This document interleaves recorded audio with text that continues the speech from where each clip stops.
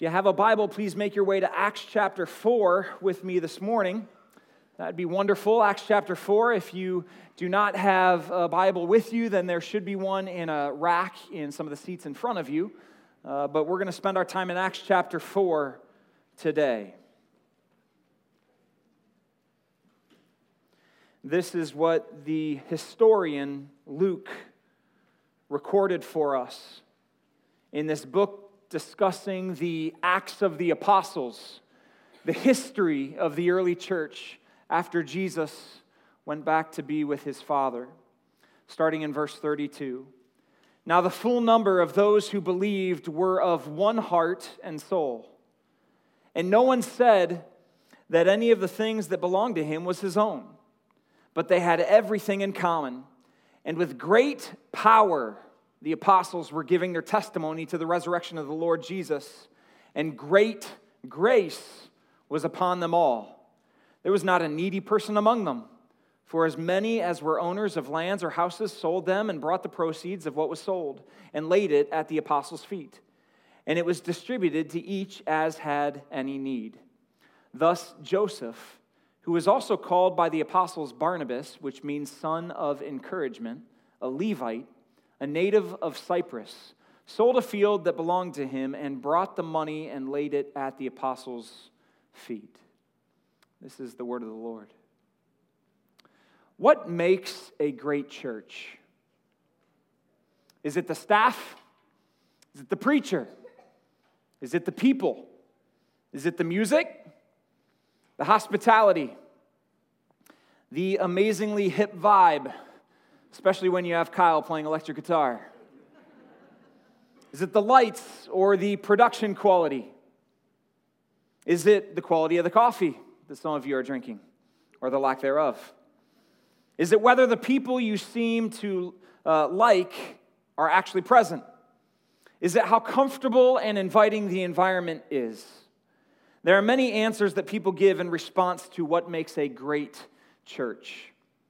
I read a blog written by Tom Rainer recently. He is the leader of an organization called Lifeway, which produces some wonderful Christian resources for the church. He was writing in response to a recent survey that was done by Pew Research. And they set out to discover the behavioral patterns of church attendance and non-attenders, so attenders and non-attenders, in 2014 by interviewing more than 35,000 adults. It's one of the largest and broadest scaled studies ever done of the church in the United States. And here are the top 7 reasons people gave for why they would choose a church. So basically, it's a priority list on what they think makes a church great. Number 1, 83% of the people responded and said quality sermons. Number 1 answer. Number 2, feeling welcomed by leaders, so hospitality, 79%. Number 3, style of services, 74%. Number 4, location. Number 5, kids ministry, 56%. Number 6, having friends and family in the congregation, so relationships, 48%. So less than half wanted their friends and family there. And number 7, because you can't have 6 in a church service. Number 7, opportunities to serve, 42%. All of these could be unpacked much further. When I read the article, that's what I thought. I wanted to know more detail. For example, what are quality sermons, for example? Are they determined by the sermon's biblical accuracy? By relevancy? By how engaging it is? How entertaining it is? How Christ-centered it is? How gospel-centered? How theologically accurate? What makes a quality sermon? But generally, if we look at all 7 of these, the 7 are quality sermons, hospitality, style, location, kids ministry, relationships, and serving opportunities. These are the ingredients for a great church, at least in people's eyes. It's a decent list, right? It's not bad. These are important studies, actually, because they offer us insight, and they let us know really what our culture tends to think broadly. Maybe it's reflective of our church family, maybe it is in some ways and not in others. And these studies can help us know where our blind spots are in disciple making. These studies can also tell us where we're doing pretty well in our disciple making. And certainly what will happen, as has already happened, I'm sure, is that churches will take this study and try to improve in these specific areas so they'll appeal to more people and grow. And that's an important goal.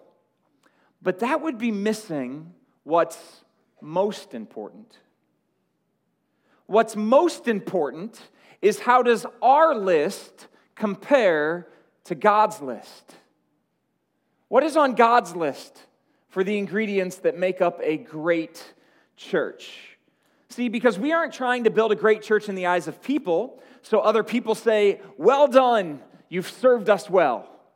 It's not a bad goal, and that's certainly something that we try to do. However, we are trying to build a great church in the eyes of God. This is better, so He will say to all of us collectively, "Well done, good and faithful servants."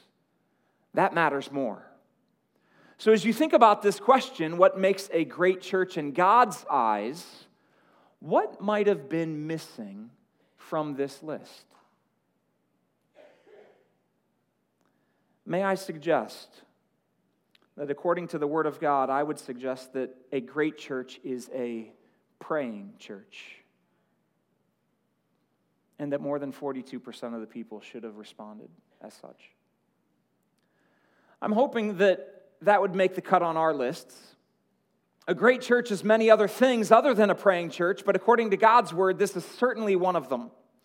We tend to assume that prayer is a natural and normal part of the Christian's life. And that is a very dangerous assumption.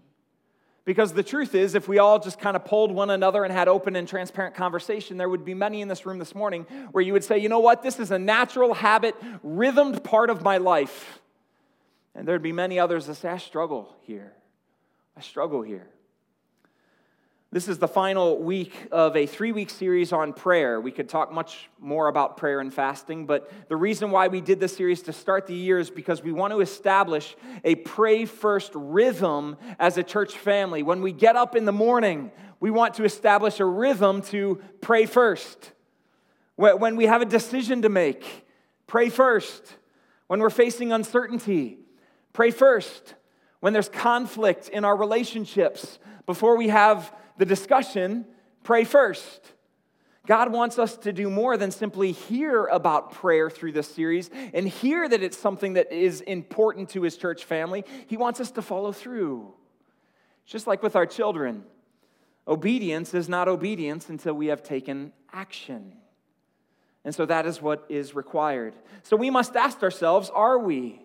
That's what I've been wrestling with this week. Are we a praying church? The church is simply a group of Christians. So we could personalize the question, are you a praying person? Are you praying with your spouse and for your spouse? Are you praying with your kids and grandkids and for your kids and grandkids? Are you praying with a community of believers and for one another in the context of community? I hear some incredible stories of prayer in this place. So I know a lot of this is happening, but I know that we can continue to grow in this area of our lives and in this area of our church. And I know that this is a worthy goal this year, that we would be known as a church and a people of prayer. The book of Acts tells us the story of the early church, and the early church was a great church. Not a perfect church by any stretch of the imagination, but it was a great church. And I believe that it was a great church because of the fruit that it produced. So what is the fruit that it produced? It produced other churches. How can you tell whether a church has been useful for the kingdom of God at making disciples? Well, it has produced other churches as it has produced other followers of Jesus. And that's certainly what the first church in Jerusalem did. And Luke, the author, made it clear that an essential aspect to the life of that church was prayer. So let me take you on a brief journey to catch you up on the text that we're at in Acts chapter 4 today. So right after Jesus appeared to his disciples in Acts chapter 1 for the last time, he gave them some instructions, and then he ascended to be with the Father. He literally, before their eyes, in their presence, went to be with his Father in heaven. And what was it that his followers chose to do immediately following that event? They prayed. They prayed. You'll see the pattern soon. Acts chapter 1, verse 13. And when they had entered Jerusalem, they went up to the upper room where they were staying, Peter and John and James and Andrew, Philip and Thomas, Bartholomew and Matthew, James son of Alphaeus and Simon the Zealot, and Judas the son of James. All these with one accord were devoting themselves to prayer, together with the women and Mary, the mother of Jesus, and his brothers. Now Jesus' own half-brothers, Mary's other sons, have come to faith as they had seen the resurrected Jesus. So what happens is the Holy Spirit then comes in Acts chapter 2. As they're praying and waiting, the Holy Spirit comes and Peter preaches to many, many people, thousands of people, and 3,000 trust in Jesus as Messiah as a result of his sermon, and the church is launched. And so what did that early church do? Anyone? Okay, we got about 3 so far. We're moving towards 100% participation. Acts 2:42. And they devoted themselves to the apostles' teaching and the fellowship, to the breaking of bread and the prayers. All right, then, as they started getting into the habits of daily life, Acts chapter 3, what did they do? They prayed. Acts 3:1. Now Peter and John were going up to the temple at the hour of prayer. So they were going to prayer together. Peter and John and the other saints, they're going to prayer, and as they're heading their way into the temple, and as they're walking up there, they come across a lame man who had been that way from birth. They end up healing this man. We talked about this 2 weeks ago, and as a result of that healing, many people were astonished, and so they said, this man's healing was not of our doing, it was because of the power of the name of Jesus Christ that he was healed. And then Peter again went on to share about Christ. More came to faith. And as a result of that, the religious leaders of that day within the Jewish society, they took Peter and John and they imprisoned them. They brought them out of prison for fear of the crowds. They threatened them. They sent them on their way. And then when they went back to be with their friends, this is your last shot. What's the thing that they did first? They prayed. Good job. Acts chapter 4, verse 31. And when they had prayed, the place in which they were gathered together was shaken. And they were all filled with the Holy Spirit and continued to speak the word of God with boldness. Prayer is an essential aspect of the church's life and our lives. It is essential to our spiritual vitality. We cannot say, I am a follower of Jesus, I love Jesus, I'm committed to Jesus. Prayer just isn't my thing. I connect with God in other ways. I connect with God through spending time in the Word. I connect with God through maybe listening to music. I connect with God through creation. But prayer, that's just not the way that I kind of personally connect with God. And so that's why I don't really like to do this. The point is, it was Jesus' thing. And because it was Jesus' thing, that means we must grow to make it our thing. A disciple means a learner or a follower. And so if we are choosing to be followers of Christ, then the spiritual aspects of his life, even the ones that aren't natural to us, ought to become the spiritual aspects of our lives. That's what spiritual growth looks like, that we become more and more like him. So we spoke about this 2 weeks ago, and I want to remind us of the purpose of this prayer that we see in verse 31, because it comes right up against where we're going to pick up the story in verse 32.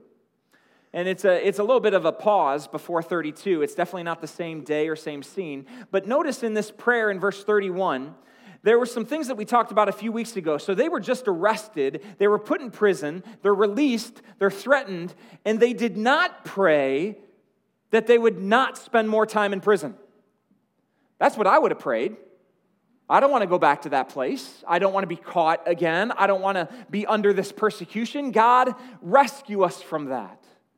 It's interesting, their prayer, it was not for their comfort.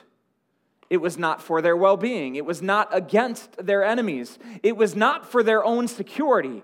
What was their prayer? I just read it in verse 31. It was that they would speak the word of God with boldness, which would bring more persecution. This church was committed to prayer. And they were committed to something else that we see here in verse 31. They were committed to prayer, and they were committed to the word. That's another item, by the way, on the list of what God thinks makes a church great. A commitment to prayer and a commitment to his word. It took boldness to stand up for the word of God in the Roman Empire. There was much that could happen to you, to your family, to your job, to your livelihood. It took boldness to speak the word in a culture back then that did not think the word was relevant, didn't think it mattered, didn't think it was true. It was a culture that thought the people who believed in this word were foolish, archaic, and irrational. Sounds a lot like today. So many people, when they think about this book, they think the people who believe that this is true are archaic, irrational, outdated. You don't believe me? Just tell someone that you believe that this is absolute truth and see how they respond. Our culture's made us very aware how they will respond. It's the same today. A commitment to prayer and a commitment to the word. These are the things, these are two ingredients on God's list, and so they must be on ours too. And so here's the question we want to explore for the rest of our time together today. What does a church look like when it is committed to prayer and committed to boldly proclaiming the gospel? Boldly proclaiming the resurrection. Boldly proclaiming the word. What does a church look like when it is committed to prayer and the word? And Luke answers that in three ways, and this is what our church should look like. It's basically a list of things that ought to demonstrate our faith family. Here's the first, that we will meet one another's needs. A church committed to prayer and committed to the word will end up, the result will be that they will meet one another's needs. Look at verse 32. Now the full number of those who believed were of one heart and soul. So they had unity of heart. In the scriptures, heart refers to the wellspring of our being. It's the foundations of our spiritual lives. It's the place where we choose our affections. So the church was united in the deepest part of its being. It didn't matter what happened. It didn't matter what came their way. At their core, they knew they were connected to each other. They were also of one soul. It means that they shared the same basic mental focus. They were on the same page, so to speak, on what ultimately matters in life. They had one soul. They were a spiritual family with a common goal. They were committed. And as a result of this unity we find here, there was no disunity. Our church family we're grateful about this, that Woodside has been a place of unity. And unity is something very hard to have, it's very hard to maintain, it's easy to lose, and it's almost impossible to regain. But what's incredible about this early church is that they had unity, and just a few days before this, 3,000 people came from all over everywhere to make this church up.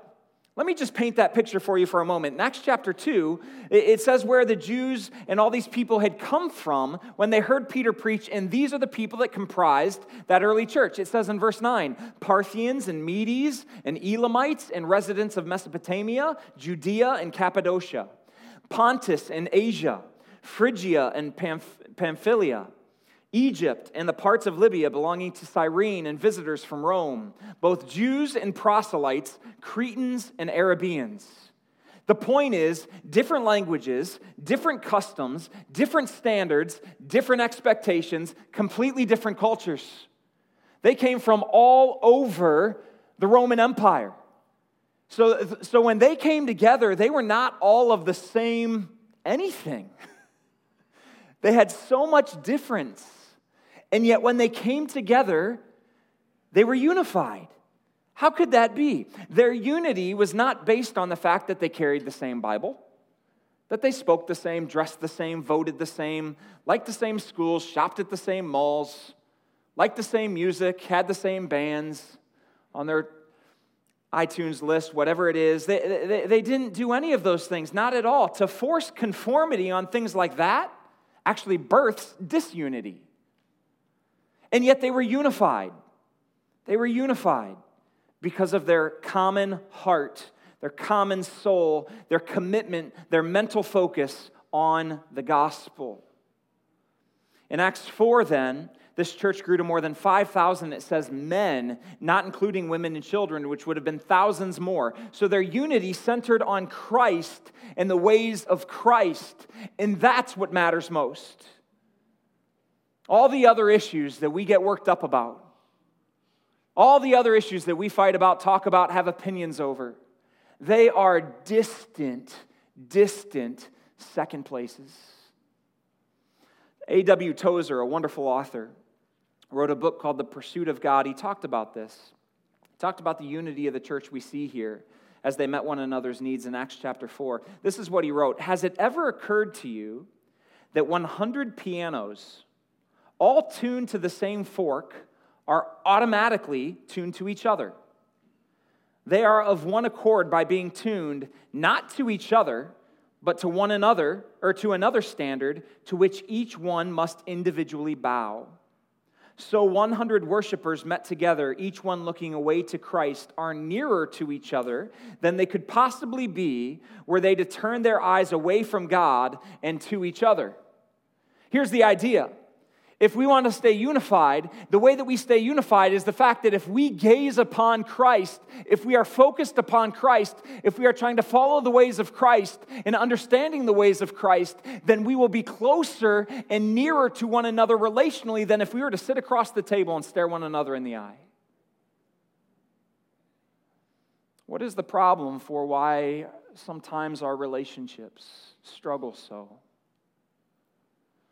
Why is it so often that newlyweds, after their first year, they say, that was the worst year of my life? We fought more in that first year than I ever thought possible.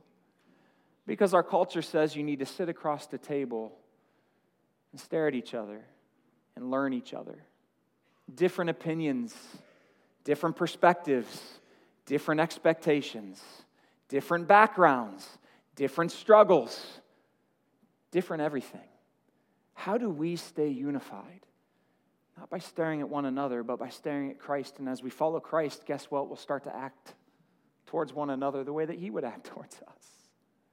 And that will guard and protect our unity. We must guard it.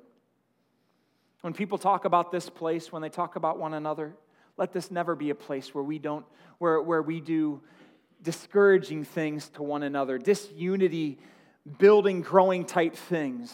We're meant to be a unified body because we are committed with the same heart and soul. The reason that this church had this was because of Christ, and as a result of it, look what happens in verse 32. So no one, because of this unity, no one said that any of the things that belonged to him was his own.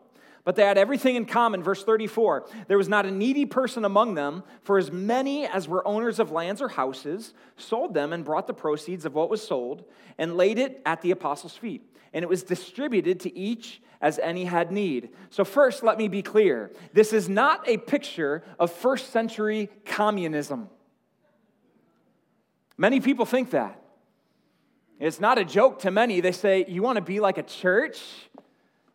That means you have to go sell all your stuff, drop it off at the church so they can abuse the money. Some people take it that way. So they say that this is a communistic economy that's being described here. That's not it at all. Let me share with you the vital difference that we find in the book of Acts. The generosity we find in the church is always voluntary. It's never forced. Even in Ananias and Sapphira, which is a story that comes later. You remember the story? A man and woman, they sold their property. They brought the money to the apostles, and they said, here's the money for the property. The problem was they sold the property. They kept some of the money for themselves, and they gave some of the money to the church, but then they lied to the church. As a result, they died. It's a pretty devastating impact to their sin. And yet, what's interesting is that the apostles said to them, if you would have sold the field and just given us a portion, that's fine. Nobody made you sell the field, and nobody made you give us the money. But if you're going to give us the money, don't lie about what you gave.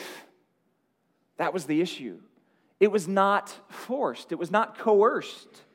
It's a personal decision based on the burden that God puts on individual hearts within the family. And so these Christians still had, and we know this to be true, they still had personal possessions. Where did they meet? All these churches in the New Testament. in houses they owned. So people still had their possessions, they still had their homes, their giving was optional, but this giving that went above and beyond their regular giving, above and beyond what was expected within the Jewish culture of the day, they celebrated that, although they didn't force it. The point, though, is that they took care of each other. That was the point. They took care of each other. They looked out for each other. They functioned like a healthy family. They were generous. They met one another's needs. I was just talking with one of our gentlemen a couple days ago. He's been struggling with various issues over the last many months. And as we spoke and as I prayed with him on the phone, I haven't done much with this man, to be honest with you. I've talked with him, met with him a couple times, prayed with him. But as I prayed with him, and then when we were closing our conversation, he began to cry over the phone, and he said, I just don't know where I'd be if it wasn't for this church family. And he was talking about people who have brought him meals. He's talking about students who have gone over to his house to help him out with things. He's talking about people who have sent him cards. He's talking about people who have called him. He's talking about people who have told him they have prayed for him. His needs have been met. And when people's needs are met in that kind of way, it's powerful. It was a couple weeks ago in my own neighborhood group, there was an individual who was praying about a job decision. And as he prayed about as he asked for prayer over the job decision, we all kind of said, well, let's pray right now. So we went over to him. We had all the men lay on hands just as an act of support. And we had a few of us pray for him. The wives that were there, they came and they just laid hands on as well. And we prayed for him. And once we finished the prayer, his wife was weeping. She said, never in his life has he ever had a group of men pray over him. She said, we didn't know that church community could be this way.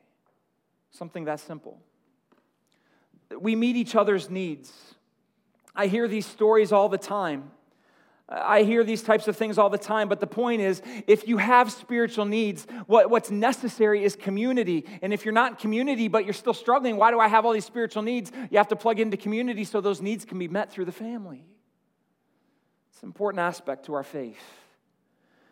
So if we're committed to prayer and we're committed to proclaiming the word, then we will meet each other's needs, and you can't meet people's needs if you don't know people.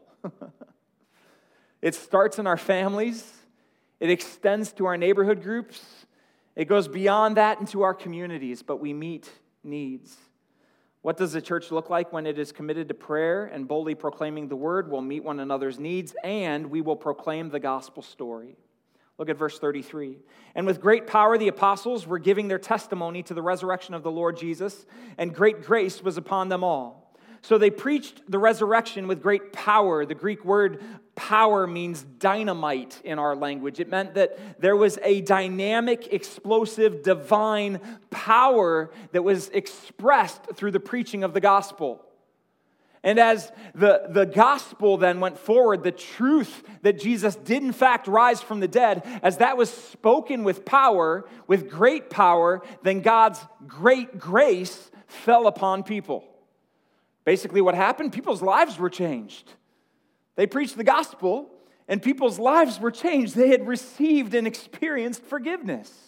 They understood God's grace. That's how you receive God's grace. There's only one way to receive God's grace, that you believe in the one who he sent to bring us grace. That through Jesus' life, death, resurrection, we, unworthy, undeserving, undeserved favor, that's what grace means. We receive the grace of God through the death and resurrection of Christ. That's what faith is. And so they preached with great power, and God's great grace fell upon them. See, it's easy for us, I was thinking about this week, it's easy for us to share stories about ourselves. We do it all day long. Now, we love to do that. That's what we do as human beings. We come home, or whoever we're hanging out with, whoever our friends are, our social circles, online, whatever it might be. Here's what I did today. Here's what happened. Here's what's going on. Here's the drama I'm into. And we share those stories. And for the most part, people are willing to listen to our stories. Why? Why do people want to listen to us share our stories about our lives? So they can then talk about their lives, right? I'm going to talk to you, and so, okay, I've done a good job of listening. That means now you have to listen, and now I'm going to talk to you about my life. We love talking about ourselves and our lives to other people. This is what we do. But the minute you start to share a story about how Jesus has changed your life through the gospel, which is proven to be true by the resurrection, and that Jesus can actually help them too, all the anxieties start setting in. We need God's grace so that we will have the boldness to proclaim the only story that really matters. We need God's grace for that, don't we? Sometimes I think we shy away, right? We let our cultural sensitivities and everything else talk us out of sharing about the story that has changed our lives and the only story that actually has the power to change someone's eternal home. We need boldness of God's grace. We need His grace to give us that boldness to share. How did the church end up taking over the greatest empire the world has ever seen spiritually? That's what Rome was at the time. It was God's grace, and the people in the church with the courage to talk about God's grace. To so many Christians, talking about Jesus is stressful and hard and difficult, and it's like a wall goes up. Can I simply suggest to all of us here this morning, friends, that we must realize that talking about Jesus should be anything but stressful? Do you know why I know that? Because I know for me and for you, it's so easy for us to talk about people we love. It's not hard for me to talk about people I love. I do it all the time. Talk about my kids. Talk about my wife. She talks about me when she's happy with me. It's few and far between, but no, I'm just kidding. But when you love someone, it's natural and easy to talk about them. If we love Jesus Christ, it does not need to be some kind of uncomfortable thing. It's just natural. It's a man who changed my life. I love him. He can change yours too. Let me say this to you, friends. There's someone in your life that needs to hear the gospel story from you. I don't know who, I don't know when, I don't know how, but God put His story in your heart for a bigger purpose than yourself. He put His story in your heart for something further and bigger and greater and much more glorious than just your eternity. Although that is glorious and although that is miraculous, He put it there for the sake of others. And was it just the select few who were proclaiming the gospel here? It says God's grace was upon them all. Not just the guy on a stage. It was everybody. What does the church look like when it is committed to prayer and to boldly proclaiming the word? We meet one another's needs. We'll proclaim the gospel story. And a third point briefly, we'll encourage each other. We'll encourage each other. Look at verse 36. Thus Joseph, who was also called by the apostles Barnabas. I bet you didn't know that Barnabas' real name was Joseph, which means son of encouragement. It's interesting that they gave him this name. They gave him this name based on his spiritual gift, based on how he functioned in the church family. And it says that Barnabas was a Levite, that's the priestly tribe of Israel, a native of Cyprus, a big island to the west of Israel, and that he sold a field that belonged to him and brought the money and laid it at the apostles' feet. So how did Barnabas, this is the first time we're introduced to him in the book of Acts, how did he express this encouraging spirit that was so natural to him? The first way he did it was through generosity. But later on, he did it in many other ways, as he served John Mark, as he empowered leaders, as he encouraged other people.